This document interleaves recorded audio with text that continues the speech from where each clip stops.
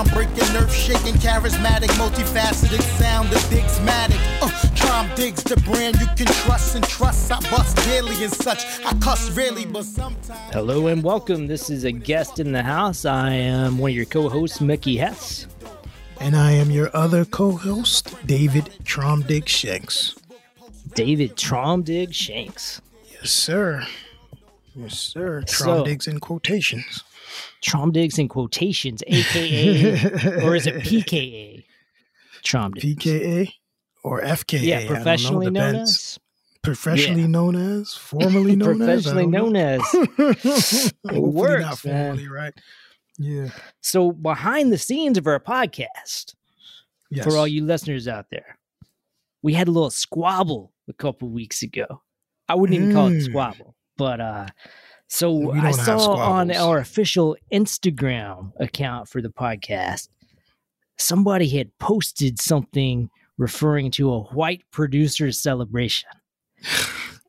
And instantly I was like, oh, I don't know. It's funny in context, but I'm afraid if somebody sees this and that's their first impression of a podcast that I participate in, it's going to look like a white guy celebrating white guys. And that is just never a good look. So I sent a text because I thought our producer, Anthony, handled the Instagram. And so I wrote, hey, Anthony, any chance we could revise that last Instagram post to someone just scrolling and unfamiliar? It could look like our podcast is calling for a white boy summer, in quotation marks, like Chet Hanks. In context of the episode and our other combos on the pod, nobody's going to think that, but out of context, we could look like exactly what we don't want to. It turns out it wasn't Anthony. It turns out it was my co-host, David Tromdig Shanks, who had done that post. Who is what am I? Openly black. Am I right? Is openly. That the thing? That's right. That's what they're calling it these days on was it CNN? I believe that's where that came from. Yeah. Openly. True. Openly. Yeah. Not a closet black. So Dave took it down. And then he wrote me up. You mind if I quote your text? Sure thing. Okay. He just wrote like a little note. I took it down. Said, I might feel like you worry too much about that stuff and that you have long established yourself as not that guy, especially to our listeners. But I also have to be sensitive to your experience. That's always the good one. They can't get mad at you when you end. I acknowledge good, that right? I must be sensitive to your experience. That's very tactful. I appreciate that. I learned that from living with a woman. I'm just gonna keep. So that's the kind of thing you'd even say out loud. You know what? No, listen. Hey. Yeah. I'm sensitive to your experience. I understand that you may see things how you see them. And although I may not see them that way, that's not important. What's important is acknowledging how you feel. Ooh, and that's all I could ever ask of a co-host. Yeah. That is classic cohabitation. Okay. There, yeah. So I see where that comes from. I do. Yeah. So do I worry too much about that stuff? That's a good question. Listen. Yeah. And again, I got your back, man. And I'm, I'm black as they as they say, right? As openly as it gets. Yeah. And so, I would never put something up there that I thought, would get you in trouble. Yeah, and I don't even know if I'm worried about getting in trouble necessarily, And you know what I mean? I know, and like I think a lot of what we do is context, and I think one of the I don't know what's the word. One of the aspects of our show that I think people most enjoy is our sarcasm and our ability to put things into context. So in building, marketing, promotion, or whatever for our little podcast here, I always try to find the clips that kind of display us putting that context and sarcasm and things of that nature to work.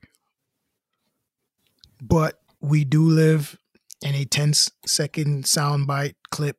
That's it, culture. Man. And I guess, like I said, I see where you come from in that could be used for XYZ. I also lean on that's not the worst thing that could happen either, because if that's going to draw, we can easily get ourselves out of that because you're not that guy and you host a podcast with a black dude. So we're fine. But if that was going to get us attention because someone did see that, that's not the worst thing that could happen. That's how I look at it. So, but to take it a little further, like if I were accused of having fostered a racist attitude, I couldn't exactly jump out and say, no, man, I co-host a podcast with a black friend of mine. Well, no, but I posted the clip. True. And all you'd have to do is listen to 10 more seconds of that clip and you'd have context. And then you'd say, oh, this was all about nothing. But then you might actually end up listening to the whole podcast. That's my point. So really it was a joke we made about we just talked about 2 white producers for 5 minutes. Correct. Right. Yeah. So correct. Yeah. And that was kind of weird for me too, because I don't know if I would have even suggested editing or revising that post if I had known you made it. See, I was thinking Anthony made it, our producer, who's another white guy. That's interesting. Yeah, that is interesting. And it goes back to our conversation about the Apple Watch band, the red, black, and green, a couple episodes back. In the back of my mind the whole time, I was thinking oh my God, what if by any slim chance it were a black executive or creative at Apple who designed this? And now I'm a white dude on a podcast making fun of it. In a lot of ways, I can't imagine it was. But if I were wrong, that could be a little fucked up. If Apple was a black-owned company, okay, then I'd see your point.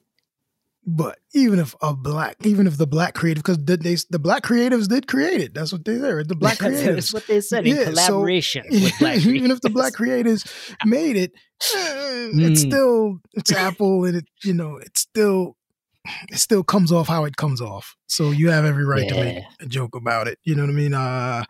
And in collaboration with, I always imagine the white guys have put it together. They lean their heads into the black dude's cubicle and say, hey, man, you like this? Cool. Yeah, exactly. In collaboration. Exactly. And so, but like I said, I would never want, even in me doing that, and even in your response and my response to your response, saying if there was an uproar, then we'd be on. But I would never want to do that at the expense of your reputation or your standing.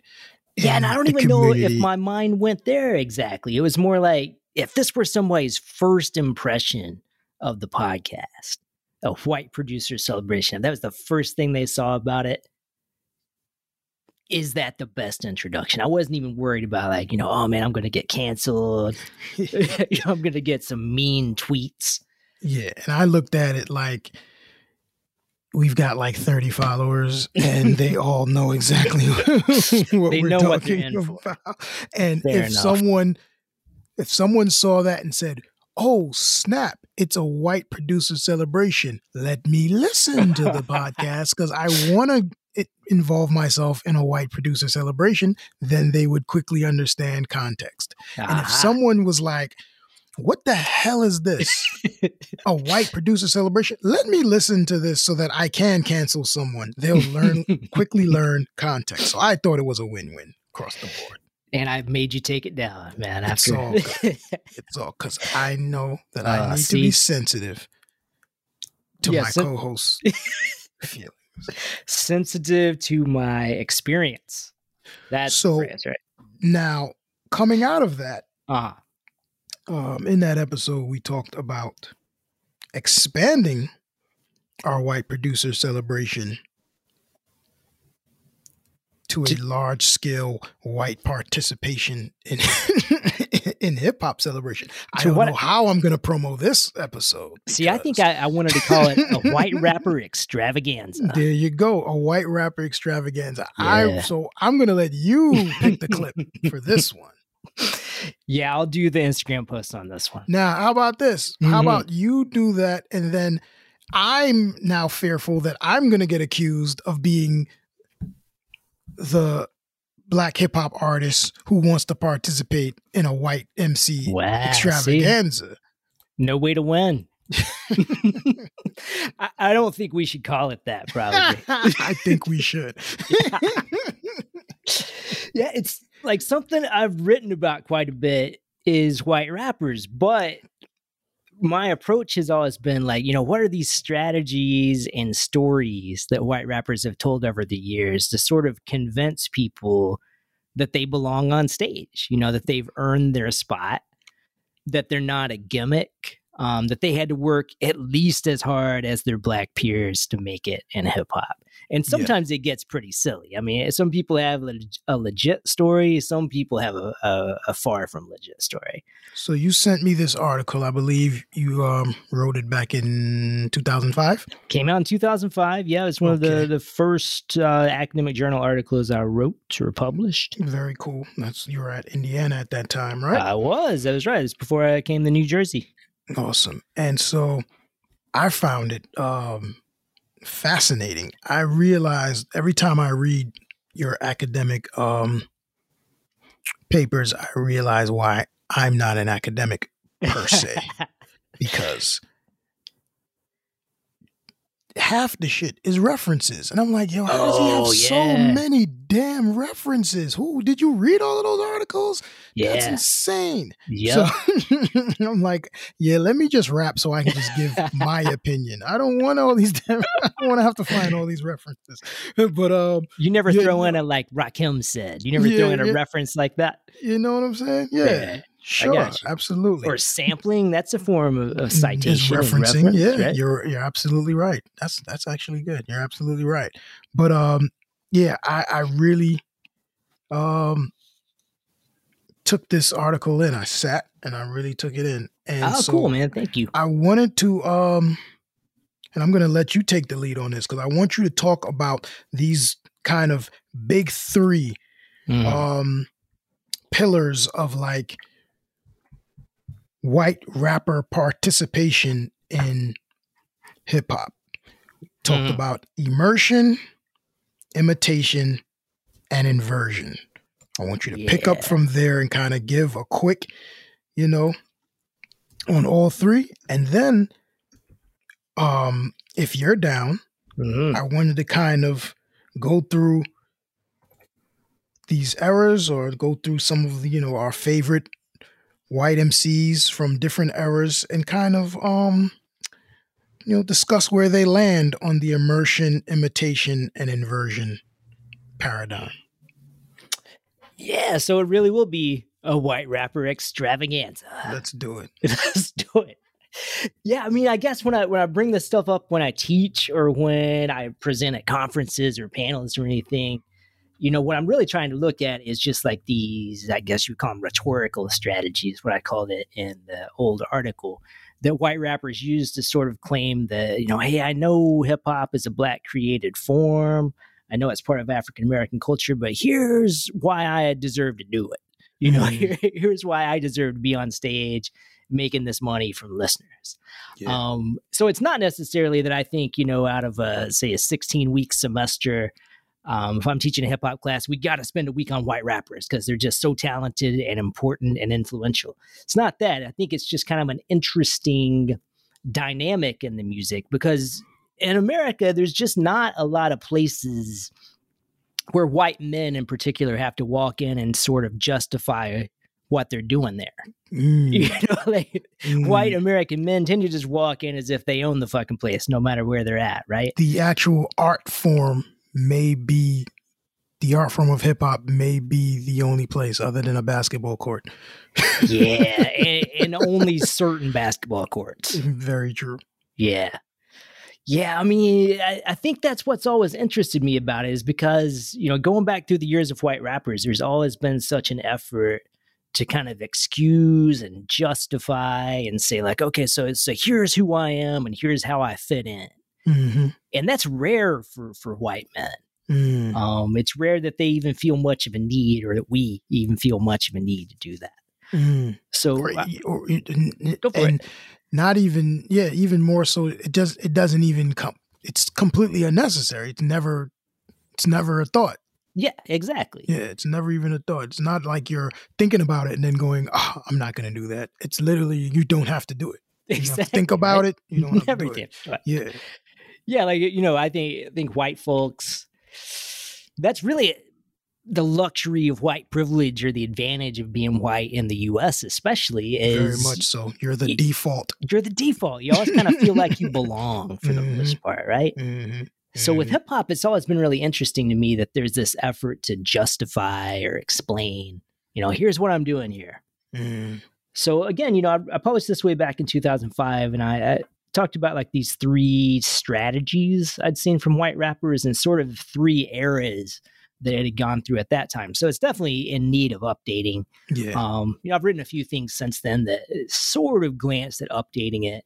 Yeah. But yeah. So back in 2005, I identified these 3 strategies, and it was, as Dave said, imitation and immersion and inversion. Mm-hmm. So the first one, immersion, I guess I did them out of order. Immersion is sort of like, for the most part, the Beastie Boys was my example for this. You know, they were the proteges of Run DMC. They were always hanging around the Def Jam offices, even back when the Def Jam office was Rick Rubin's dorm room. Russell Simmons was their manager. They discovered LL Cool J. They were just sort of there. And, you know, we're so present in that hip hop scene that Def Jam created. Their claim was sort of just like, we've always been here. You know, like we're immersed in this culture. We really do this. Now, not to say that they didn't have some slip ups. I mentioned a couple stories, like Dr. Dre, their original DJ, who was the co-host of Yo MTV Raps with Ed Lover. Yeah. He used to DJ for the Beastie Boys, and he said that Ad Rock used the N-word when the Beastie Boys performed at the Apollo. The Beastie Boys claim they never used it. So who knows what the truth is. Dre said he had it on tape, but I don't think the tape has ever really surfaced. But the idea was they got too comfortable. Right. And used a word on stage at the Apollo that 3 white guys should not be using on stage at the Apollo or anywhere. Right. So essentially, they were just kind of there. They were part of the scene. They had close ties to Run DMC and Russell Simmons. And at that time in 1980s hip hop, you don't get much more connected than Run DMC and Russell Simmons. Very true. That's the plug. That's it. Now, imitation. My example for that was Vanilla Ice. He didn't really have those connections, to say the least. Came out of nowhere. Came out of suburban Dallas. Suburbs of Dallas. Had spent some time in a high school in Florida and tried to claim it was a little rougher of a school than it in fact was. Tried to even say like he went to the same school as Luther Campbell of Two Live Crew. And, you know, Luther Campbell was sort of like, I certainly don't know this guy. It's not someone I've interacted with. Right. No Robert Van Winkle in No the Robert Van Winkle, yeah. So when Vanilla Ice came out, he and or his label told a bunch of lies about where he came from. They talked about like a knife fight that he'd been in. I think he still claims he got stabbed in the butt. I think that's still something he claims was absolutely true. But, some people looked into his background, particularly a most journalist. Notably, yep. Yeah, journalist at the Dallas Morning News, who, very interestingly, as a side note, had his own plagiarism scandal a few years later. Look at the pot calling the kettle black. Isn't that a little white. Crazy? Or white. Yeah. So, Vanilla Ice would say things like he was from the hood. You know what I'm saying? He's the original, you know what I'm saying? He said he strapped on his Jimmy in one song. I suppose he meant Jimmy Hat. Yeah. Right. Yeah. Or maybe he strapped on a Jimmy, man. Maybe he strapped on hey, Jimmy. Listen. Yeah. Whatever floats your boat. Whatever does for you, right? So yeah, if you were listening to the Jungle Brothers, De La Soul, back in that era, you would hear the word Jimmy thrown around, and it was a word for dick. Yep, Jimbrowski. The Jimmy Hat would be a condom. Yeah. So when Vanilla Ice says he strapped on his Jimmy,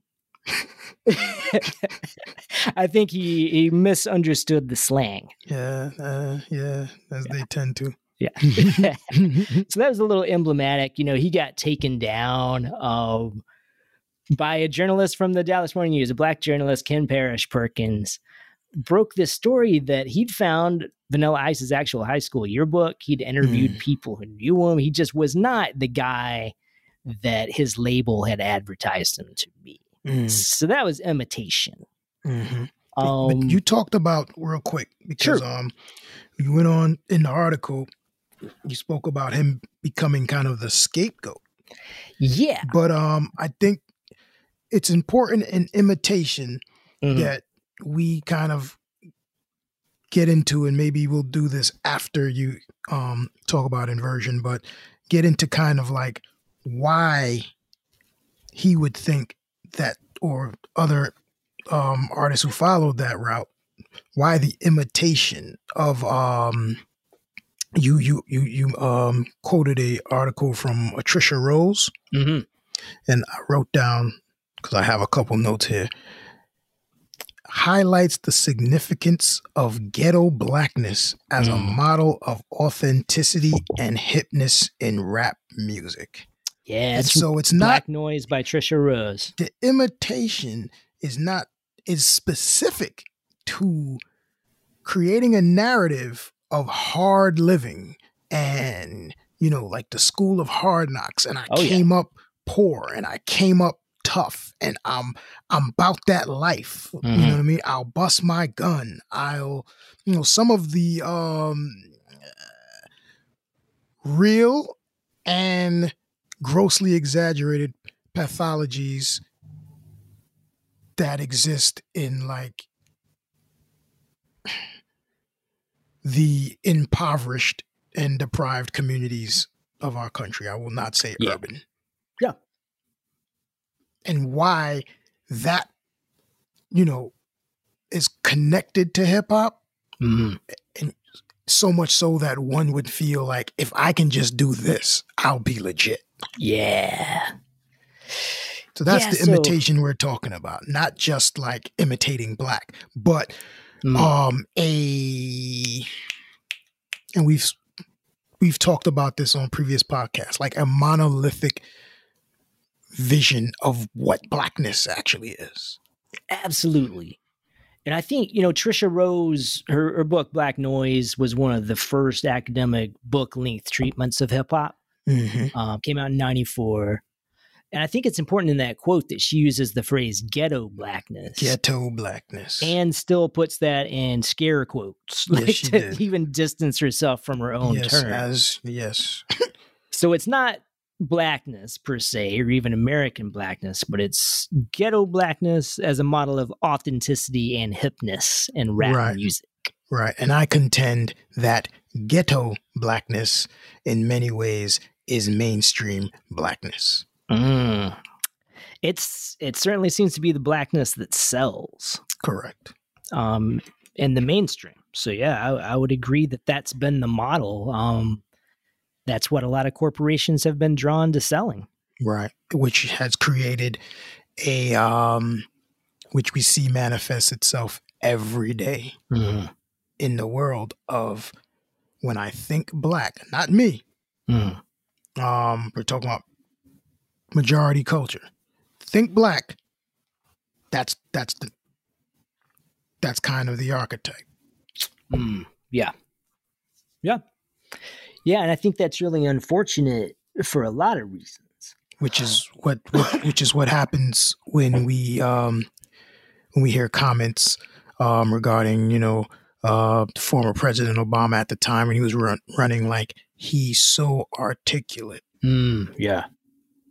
As if it's a surprise. Because that's not the default. That's the exceptional. Yeah. You know what I mean? That's like, wow, he's so articulate for a black guy. That's sort of that implied parentheses for a black guy. Yep. Yeah, I mean, think of the number of times you've heard a white man in particular. White women can probably be thrown in here too, but how many times have you heard a white man described as articulate? Mm-hmm. Not many, I'm betting. So yeah, articulate is one of those adjectives that I think gets locked into use pretty much among white folks who feel like they're complimenting a black speaker. Mm-hmm. So, I can probably count on one hand the number of times I've heard a white man described as articulate. Mm. As if, I think in the person's mind, I think it can be intended to be a compliment, or often it's not. Often they know exactly what they're saying. Well, true. And I think I would say most often folks, I would say it's generally a compliment. And I think it's just what we said regarding that default of like, this is standard. You guys are not standard. So when I perceive you being standard, that's exceptional for you. So that becomes you're so articulate, because I don't expect for you to be able to convey your thoughts in any manner that would impress me. Which goes back to what we talked about that archetype of blackness that is, ghetto blackness. Ghetto blackness is blackness, loud, inarticulate, violent. We're going all the way back to Birth of a Nation. Yeah, I mean, they don't go to Cornell West when they want to sell sneakers, right? Right. I mean, they figured out what sells, and it is sort of this outlaw image, that is part of what was hip hop's appeal and is hip hop's appeal to a lot of young white kids, right? Yes. To the extent that it can even feel like, well, I'm sort of playing out this fantasy the same as I would pretend to be, like a Italian mafioso or an old West cowboy, right? Yeah. I mean, it's rock and roll, right? When it becomes rock and roll, it's like rebel culture. So what the skulls and the leather vests and all of that were in the 80s is now like, how I can really piss my mom off? Let me sag my pants and roll one leg up and put my hat on backwards and get 3 gold chains, and that'll really piss her off. And, you throw in the 2021 overlay of saying, and, I can show my white parents that I'm more woke than they are. Well, there's that part. Right. That's a whole nother thing, but yeah, for sure. Which can be a contradiction when you're trying to do both at once. Like when you're trying to play into this rebel or outlaw culture as a fantasy, but you still consider yourself like a proponent of these social causes. Yeah, absolutely. But I cut you off. Go into the third kind of pillar. Third, yeah. So we've been through immersion and imitation. Yep. So inversion, that's the strategy I tied to Eminem, because, rather than try to say, fake this existence that match, say, like, you can imagine Vanilla Ice was listening to Ice Cube and Ice-T and was really excited about the stories they told in their music. So he tried to tell the same stories. Somebody's doing a drive-by on him. He has to get his gun. He hadn't exactly lived that life, it turned out. So he was just imitating these stories he'd heard. But you go to Eminem and you get this inversion especially early in his career, he made a lot of this point to say, like, I'm not another Vanilla Ice. Mm-hmm. I'm not fake. In fact, I'm so not fake that you could say I had it even harder because I was white. So he played into the, like, I'm actually a minority in what I do. And I've had to work twice as hard, kind of like the reverse narrative. I've had to work twice as hard to prove that's it. How good I am in this Black dominated culture. That's it. Yeah, so he does admit that being white made it easy for him to sell records. Right. To kids who may not even listen to other hip hop. They wanted somebody that looked like them. Mm-hmm. So it made the sales come easier and the platinum and gold come easier. But as far as just getting respect of his fellow practitioners, it made it 1,000 times as hard because he was white. So he had to be that much better. He had to work that much harder, which is an inversion of a lot of typical narratives you hear about how race works in the U.S. Right. And he pulls it off, I think, better at some times than others. The best, clearly. Yeah. Oh, you mean just in terms of skill? No, I just mean in terms of pulling that off, because the results show that he's the best. He's the best one to do it. Yeah, to the point even that I mentioned in the article, I think, when an old tape surfaced, well, it didn't surface, was produced by Benzino at the source. An old freestyle tape of Eminem as a teenager where he drops the N-word in his rhymes. Yeah. Which in all his official releases, he's always really avoided. And he refers to a Black girlfriend as a gold digger. So Benzino brought this old tape out and tried to say, like, so see, this is who Eminem really is. And it was kind of a blip. Like, he survived that just fine. In fact, I was, in reading the articles and reading some of the reference articles that you provided, I didn't realize how many journalists came to the defense of Eminem, which is... Isn't that crazy? Yeah, and when you put it in context of what you said about Vanilla Ice being a scapegoat. Yeah. Vanilla Ice is made kind of a mockery of for pretending to be something he isn't. When Eminem is accused of essentially being something he isn't, because he's presenting himself as this, he's doing the immersion and the inversion, right? So he's this true hip hopper, this ally to the culture, and then he's shown, or evidence comes up that may not have been the case always, or whatever, however you want to put it. Some of the responses were, well, he's so authentic that why can't he use this word? You guys use this word. Yeah. And then it's almost like, is it fair that Eminem is not able to call Black women gold diggers when every song has disparaging remarks towards Black women from Black artists? And that was a staunch kind of... Oh, absolutely.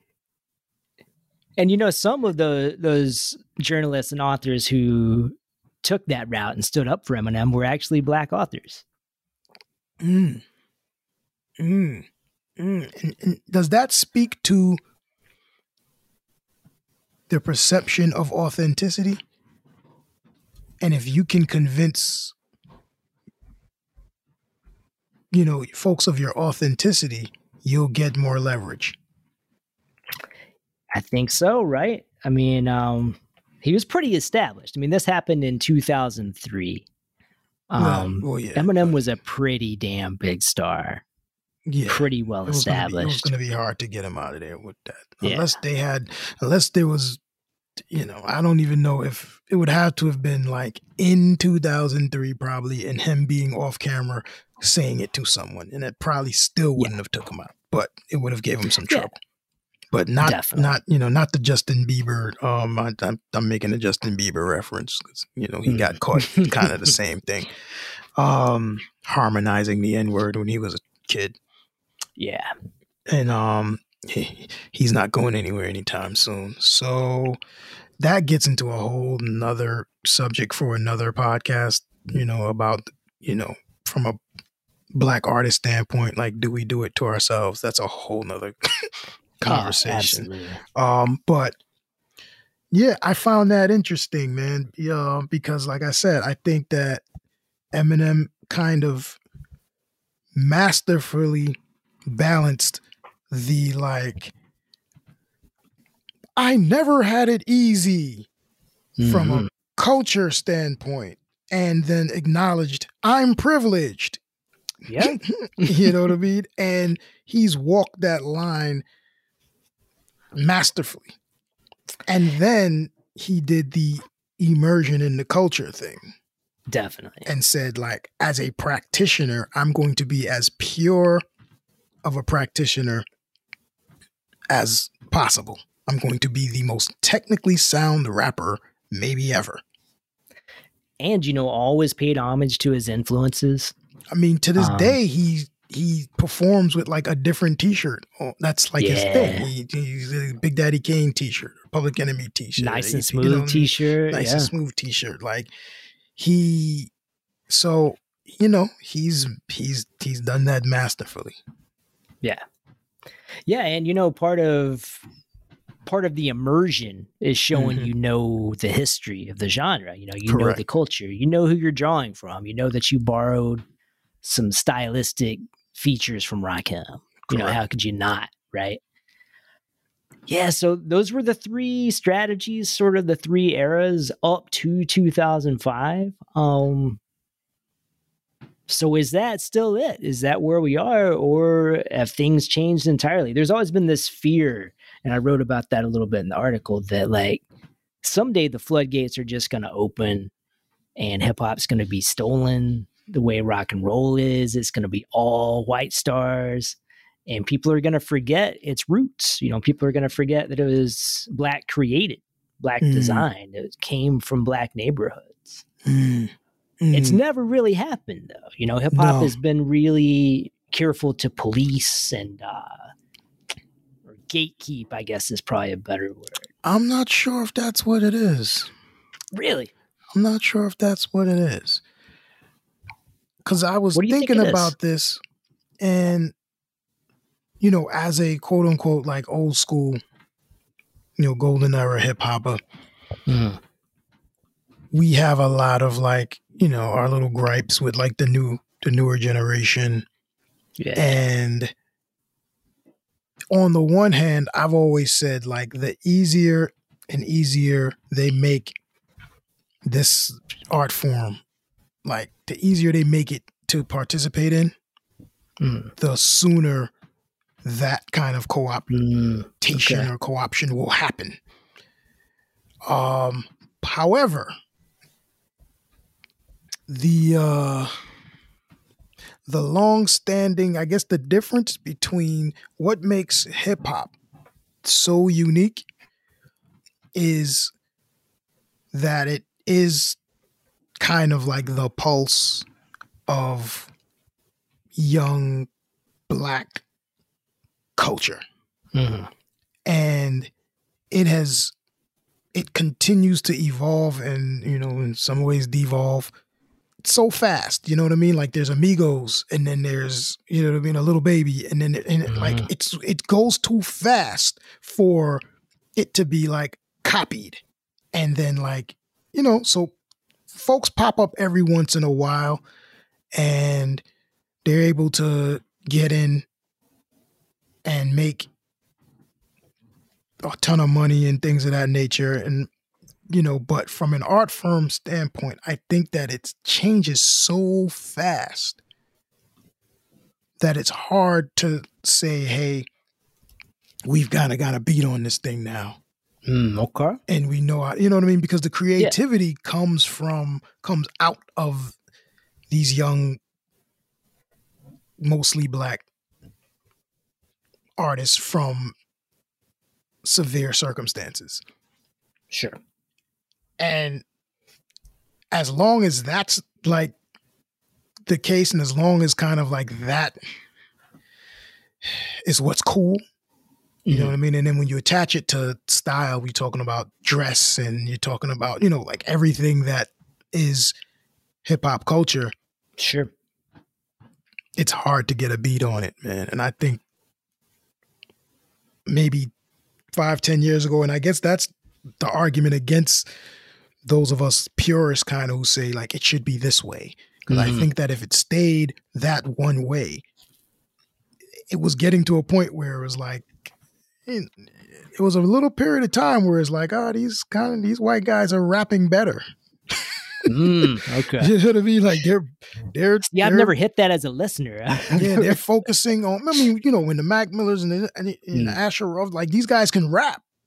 Yeah, that wasn't the issue, right? It was like these guys can rap. So for now, we're talking about skill.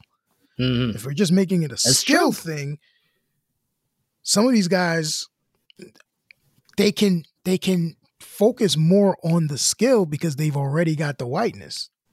The whiteness is going to sell it. So they can just be skilled. But then it took a turn to like these melodies and these harmonies. That's some hard shit for white guys to come up with. It just is. You know, that kind of just like, I have no script here. I'm just going to go into the studio and go, and like, it's just going to be soulful. It's just going to be a vibe, as the kids would say. It's hard. That's hard. You know what I mean? Yeah. That's hard. And just the 808s and just the, you know what I mean? Like it took a turn to where it was like, oh, we got to catch up to that now. And as long as it keeps doing that, I don't know that it will really be able to be completely co-opted from a art form standpoint. The industry, that's you know, we already talked about that and the commodification of the art and all of that. So they win in I mean, I would agree with you. I don't think it's going to happen. You know, I can't see, you know, there's this prediction I always quote from Havelock Nelson that, you know, I don't know if hip hop in the year 2050 will be white, but it damn sure could be. I don't know. I don't really see it happening. It would be it would be tough. And I've dreaded, you know, the day when I go to whatever the equivalent of iTunes is in 2050 and it looks like the jazz charts, where, you know, if you go, you know, anybody wants to do this experiment, just go to like iTunes or, you know, and just kind of like look at like the new jazz releases. And, you know, Leroy Jones and Mary Baraka was writing about this in the 60s. Yeah. You know, Yeah. And, you know, for hip hop, they've got this white guy co-hosting a hip hop podcast. Yeah. He's writing books about it, teaching a class about it. I mean, maybe I'm part of the problem, right? But I also will say this. The difference between jazz and hip hop is that you can crush jazz or funk or, you know, our bands, you know, we really don't have any bands anymore because they took the music programs out of the school during that era. Like those are the conditions that hip hop was created under. There were no music programs. So the geniuses in that environment were not getting into jazz. Hip hop is kind of, you know, hip hop's like alchemy. Hip hop is literally like taking nothing and creating magic. Yeah. So it doesn't really require anything but like feeling. And so that's going to be a tough thing to destroy. And I mean, less and less all the time. You can make it on your iPad. You know, you literally can make it on. You don't even need studio time anymore. We needed studio time. We at least needed $100. You don't need anything. And so that's going to be a hard thing until they, I don't know, until hip hop gets so whatever it is that it's just not cool anymore. And the kids create something else. But whatever they create at this point in time, I think is going to be hip hop. Because I mean, it's going to be like now, a subgenre, I would never have considered hip hop. But it's hip hop because it's the spirit. Yeah, I would agree with that. And I don't think that, the spirit can't die. The spirit can't die. So I don't, unlike the other genres, I don't see it. I don't see it. Yeah. I don't see it. And our world is becoming so small and diverse in that it's small. You know what I mean? Like we're a whole lot more alike than we're different, much to,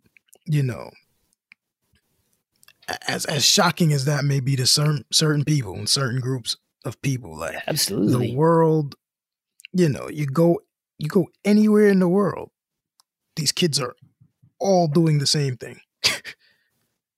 Yeah, I mean, it's a mega international cultural force. I mean, it's a global force. Yeah.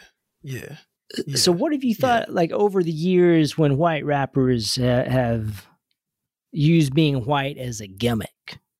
I mean, like, the names like Vanilla Ice or Snow or Lil White. Or Milkbone.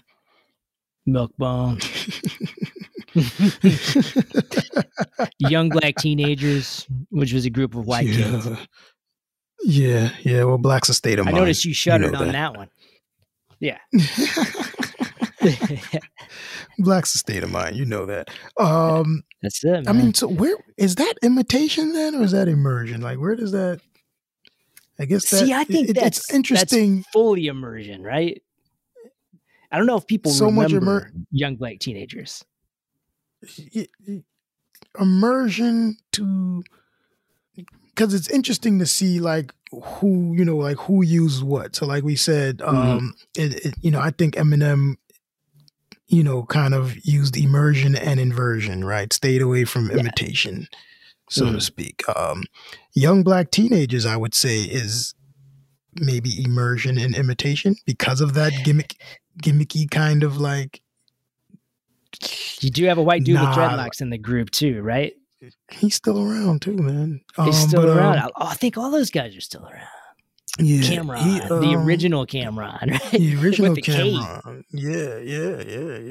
Yeah, so if people out there don't remember these guys, there was a group of 5 white kids called themselves Young Black Teenagers. And even the title of one of their songs claimed that, one of their dads had called them the N-word because they loved hip hop so much. Because they loved the rap. Yeah. So they were like we're totally down.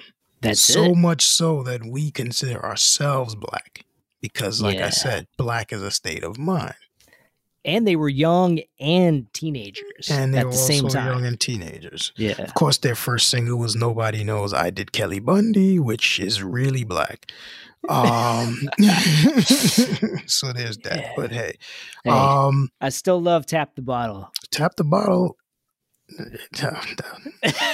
They picked up like a DOS Effects kind of flow for that. Was a joint, man. I like that. Twist the Cap. Yeah, that was a joint.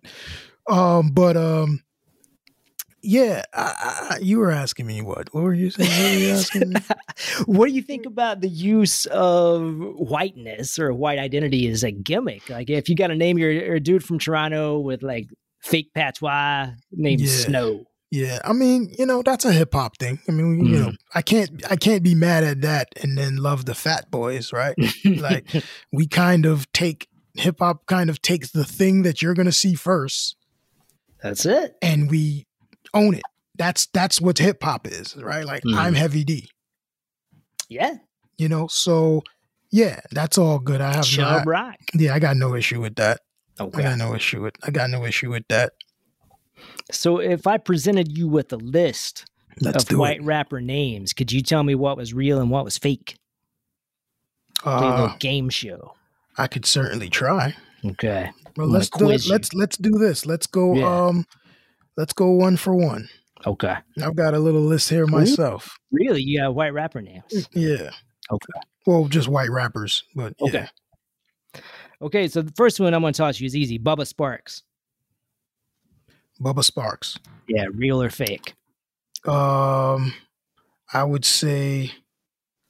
And by real or fake, I mean, does he exist, or did I just make up this name? Yeah, I don't mean for you to judge his credibility. I'm totally thinking. I guess it's a real dude. Yeah, Bubba Sparxxx is Bubba Sparxxx. Yeah. Okay. Yeah, wore the overalls in the video. His name's Bubba. Yeah, big white dude from the South. I thought we were, speaking on, maybe what aspect, what pillar they fall under. We could get into that too. We could. Yeah, I was thinking just names. So what name did you have for me? Who were you going to throw out? I don't, because I was thinking about something totally different. So give me the quiz, and then we'll get into that. Okay, yeah, let's do this one first then. So these are just white rapper names. Some of them I made up, or they're names of other things than rappers, and then some of them are real white rappers. So I'm going to fail at this, but okay. What about Haystack? I remember a Haystack. Yeah, he's real. Yeah, Haystack with a K. Yeah. How about Buddha Versus? Never heard of him. He opened for De La Soul. He was real. See, he existed. White Lightning. I hope not. Yeah, he's real. White Lightning. How about White Richard? I definitely hope not. Okay, White Richard was fake. Okay, I hope not. Right. Yeah. How about Pale Fire? No. Nabokov novel. Yeah, that's not a rapper. How about Hardy White? Hardy White. Never heard of him. I'm gonna say no. Yeah, that's a bread. Okay. That is a bread. Yeah. How about White Rascal? White Rascal. I think that's a trick one because that sounds like a rapper. I'm gonna say no. Yeah, that's a beer. Okay. Yeah, that's one of those wit beers. Mm-hmm. How about White Darren? Nah. No. Okay. Good call. How about Mini Thin? Mini Thin? Mini Thin. I don't even know what that is. It's like a fake trucker speed you buy at the truck stop. Mini Thin. It's like a broncho dilator kind of thing. Diet pills. Okie dokie. That's hilarious. Yeah. But that's also a rapper. That's a rapper from West Virginia. Named himself Mini Thin. See, if you said white rapper from West Virginia, I'd have been like, nah, that doesn't exist. So this is the dude. I may have sent you a picture. In one video, he had on a Confederate flag hockey mask. Wow. And he was selling them on his site. You did not send me that. That is interesting. I probably didn't want to fucking terrify you. It's not something to be sending people. It's a pretty terrifying image. That would have made me laugh. Yeah, it's a hockey mask with just the Confederate flag on it. Okay. So the last one is Big Chuck. Big Chuck. Big Chuck. Why not? Yeah, you're right. He's another West Virginia guy. Why not? All right, that was the white rappers, real or fake. I didn't do bad. You did okay. I didn't keep score, but you got most of them. I'm sure the audience keeps score.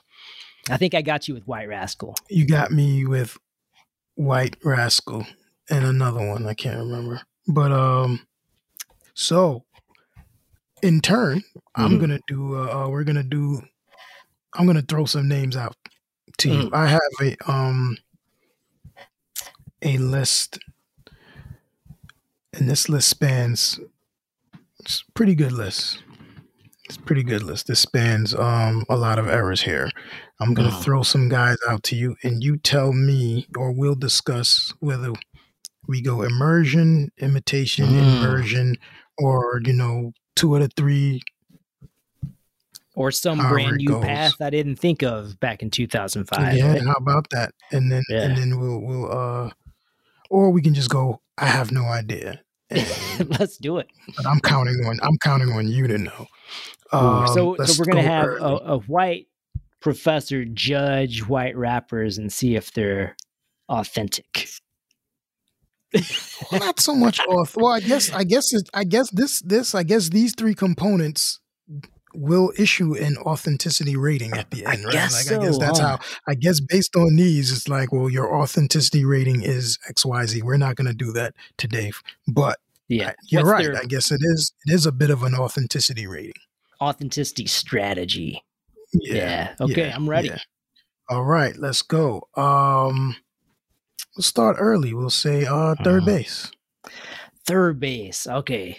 So imitation, immersion, or inversion. Mm-hmm. I'm going to say deep inversion, or I'm sorry, immersion. Search was there, man. He was, I mean, Search was like the guy, the white guy in all the old hip hop pictures from like the Latin Quarter. He was out there doing it way before third base became a group. KRS-One tells a story of Search being in like the hospital when Scott LaRock.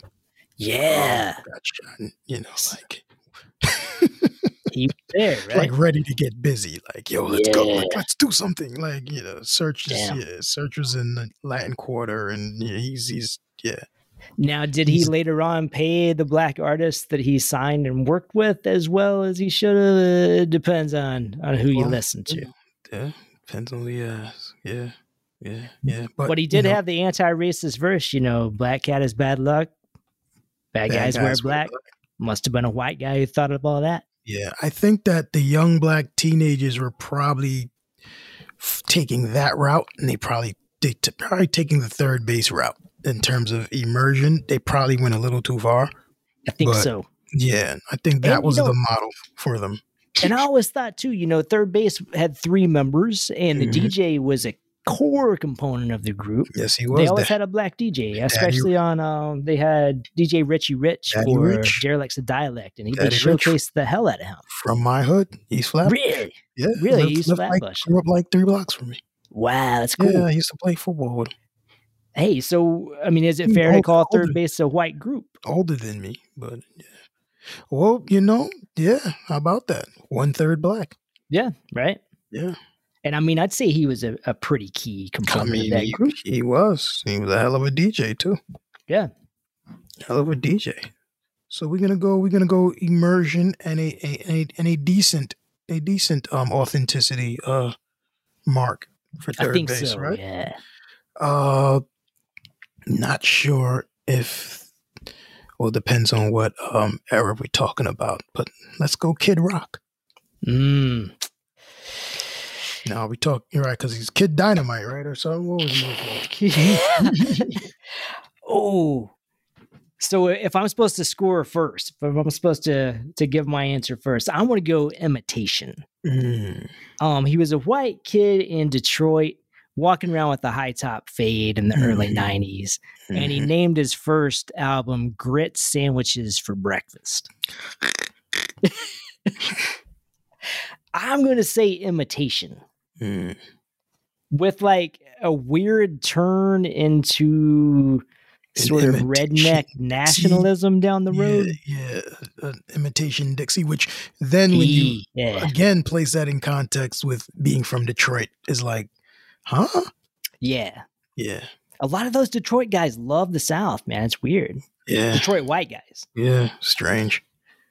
Isn't, who else is from Detroit or Michigan at least?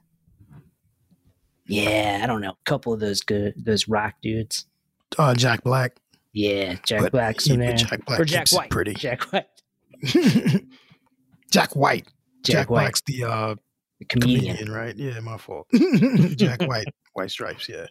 Ted Nugent is from Michigan, right? I have no idea where Ted Nugent is from, my man. I think so. I think he's a Michigan guy.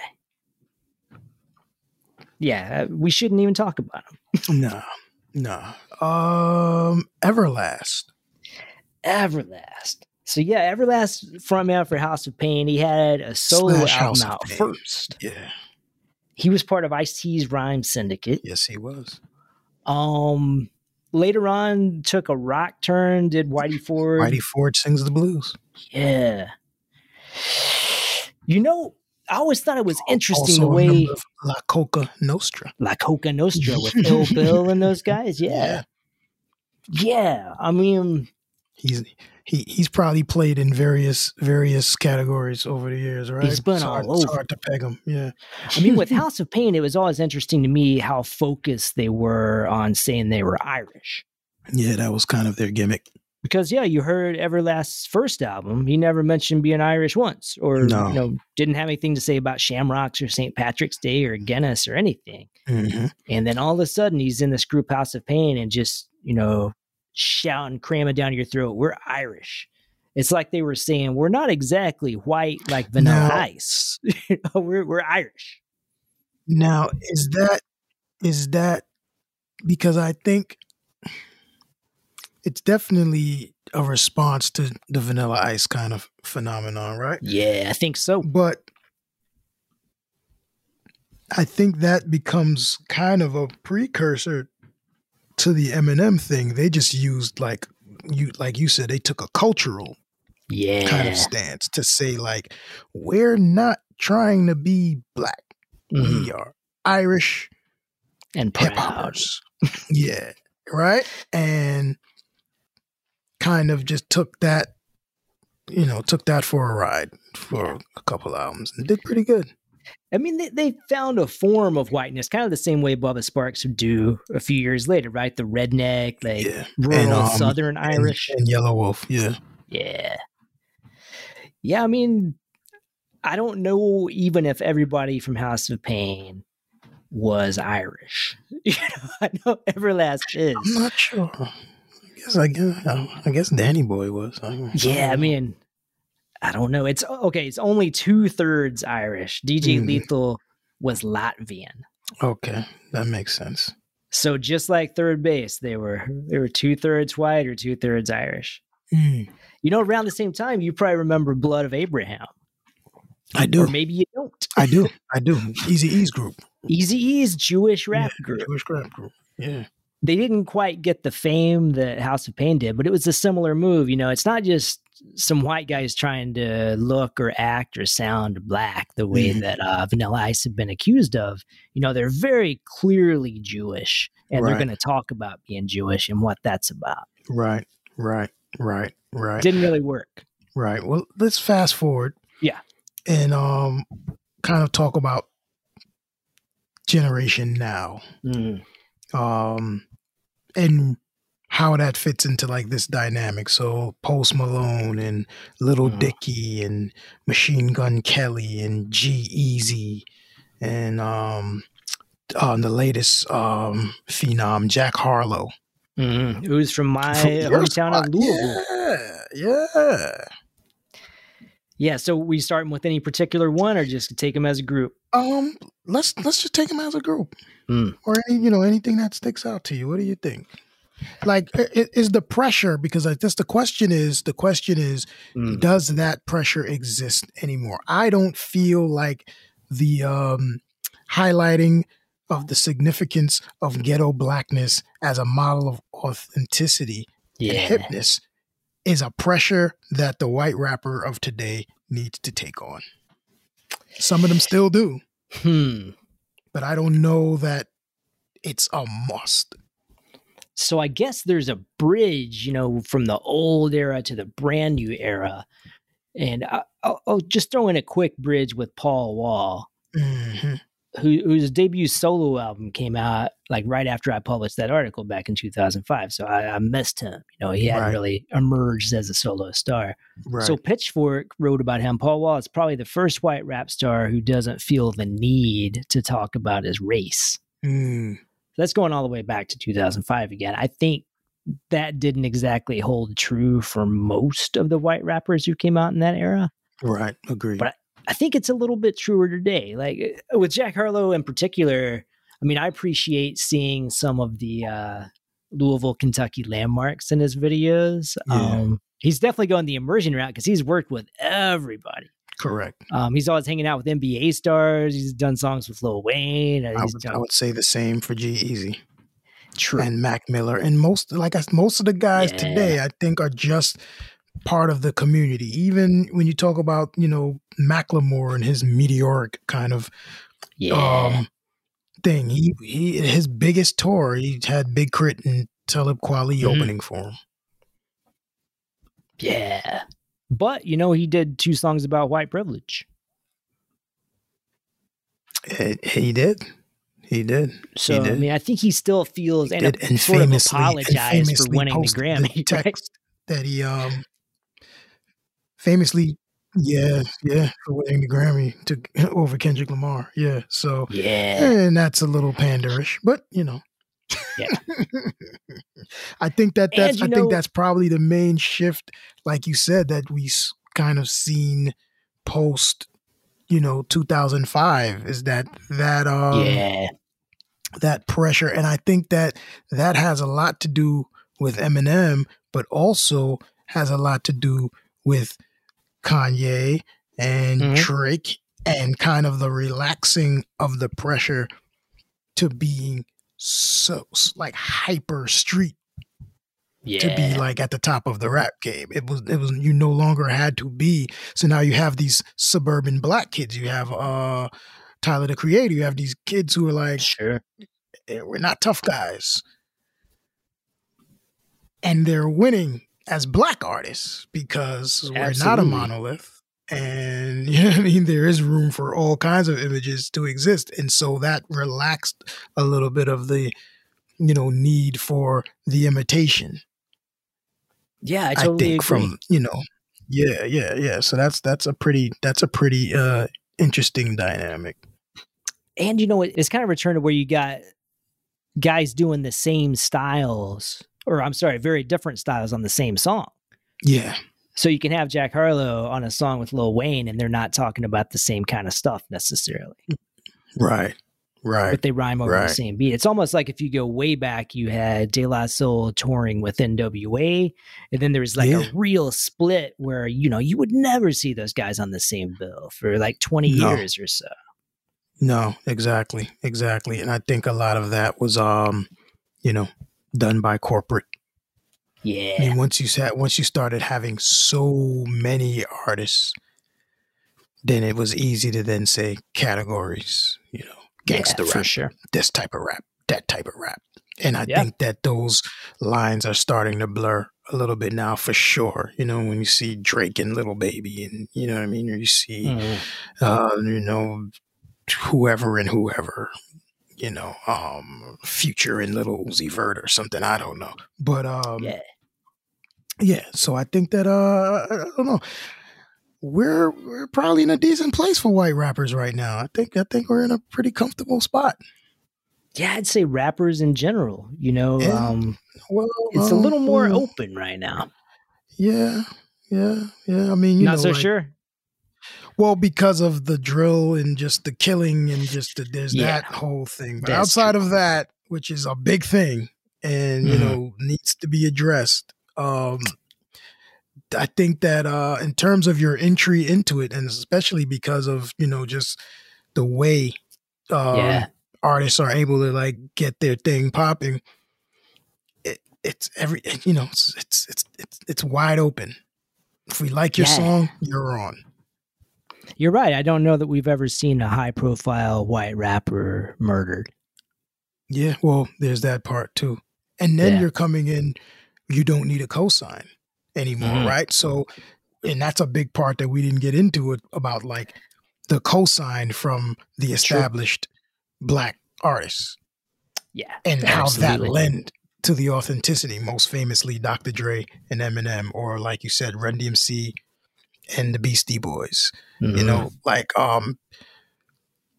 Even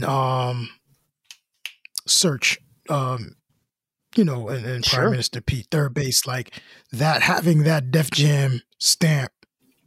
Oh, absolutely. Meant a lot. You know what I mean? And so, Jack Harlow is, I think with DJ Drama. Yeah. And Asher Roth before him was first mixtape was DJ Drama mixtape. Yes. So, you know what I mean? But I don't, and then you got the other, the little, the little whoever's, and they're coming out of nowhere, and they're just, it's just a song.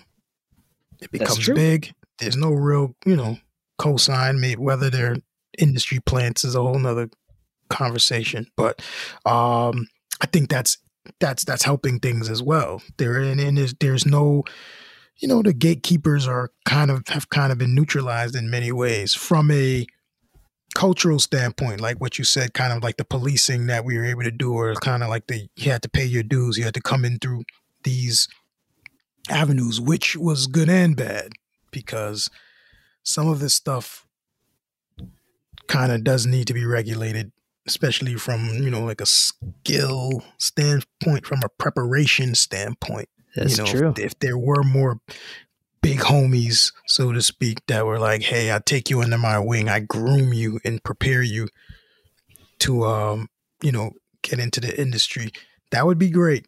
That used to be the setup. Yeah. So, with the good comes the bad, but I think that, that's the, it's kind of like I said, the unique thing to today's, white rapper, white MC. It's dope. And a lot of these kids, can really rap. Most of those names we rang off are rappers. A lot can. A lot can't. We didn't name any of those. But a lot of everybody can't rap right now. So it's true.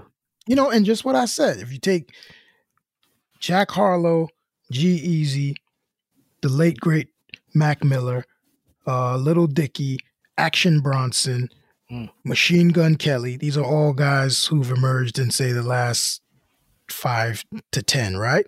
Yeah, closer to 10 on a lot of them. Take what LP's doing with Run the Jewels. Yeah.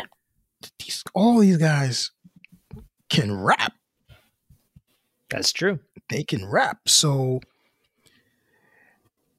even, if they're doing like, Jack is kind of doing the bounce, the trap stuff, not trap like just the beats, how it sounds. But the prerequisite is they all can rap. And that kind of goes to that proving yourself kind of thing, and that immersion kind of thing of like, I'm going to take this art form seriously when I enter it. Sure. Yeah, because the gimmick's not going to work. Yeah, and I think Jack Harlow's been doing it since he was 13 or 14. You see some of the old videos of him in like high school, maybe even junior high. Yeah. Yeah, so that's pretty a good cool, thing. Man. For real. We'll give a link to that article. Definitely. In the bio and stuff, some more updated stuff from other people. Nice. So folks can check it out. All right. So not much of an extravaganza. I hope that folks didn't think we were just gonna celebrate and kind of go crazy over the white rapper phenomenon. But I think it was a cool little talk, cool little thing. Like I said, I enjoyed that article. Oh, cool, man. Thank you. Yeah, I look forward to an update. We could name it a measured, reasonable discussion of white rappers. Let's do it. Yeah, I mean, that's catchy right there. That'll get them going. But it'll protect you from any. Can't celebrate them too much. It's a bad look. It tends to make people uncomfortable when you see a white person really celebrating being white. Well, hey, look, be white and proud, man. I'm not getting on board with that one. Oh man, well, let's get out of here, man. This was a good app. Yeah, definitely. Yeah, man. So signing off another episode of A Guest in the House podcast. That's it. I am David Tromdig Shanks. And I'm Becky Hess. See you next time.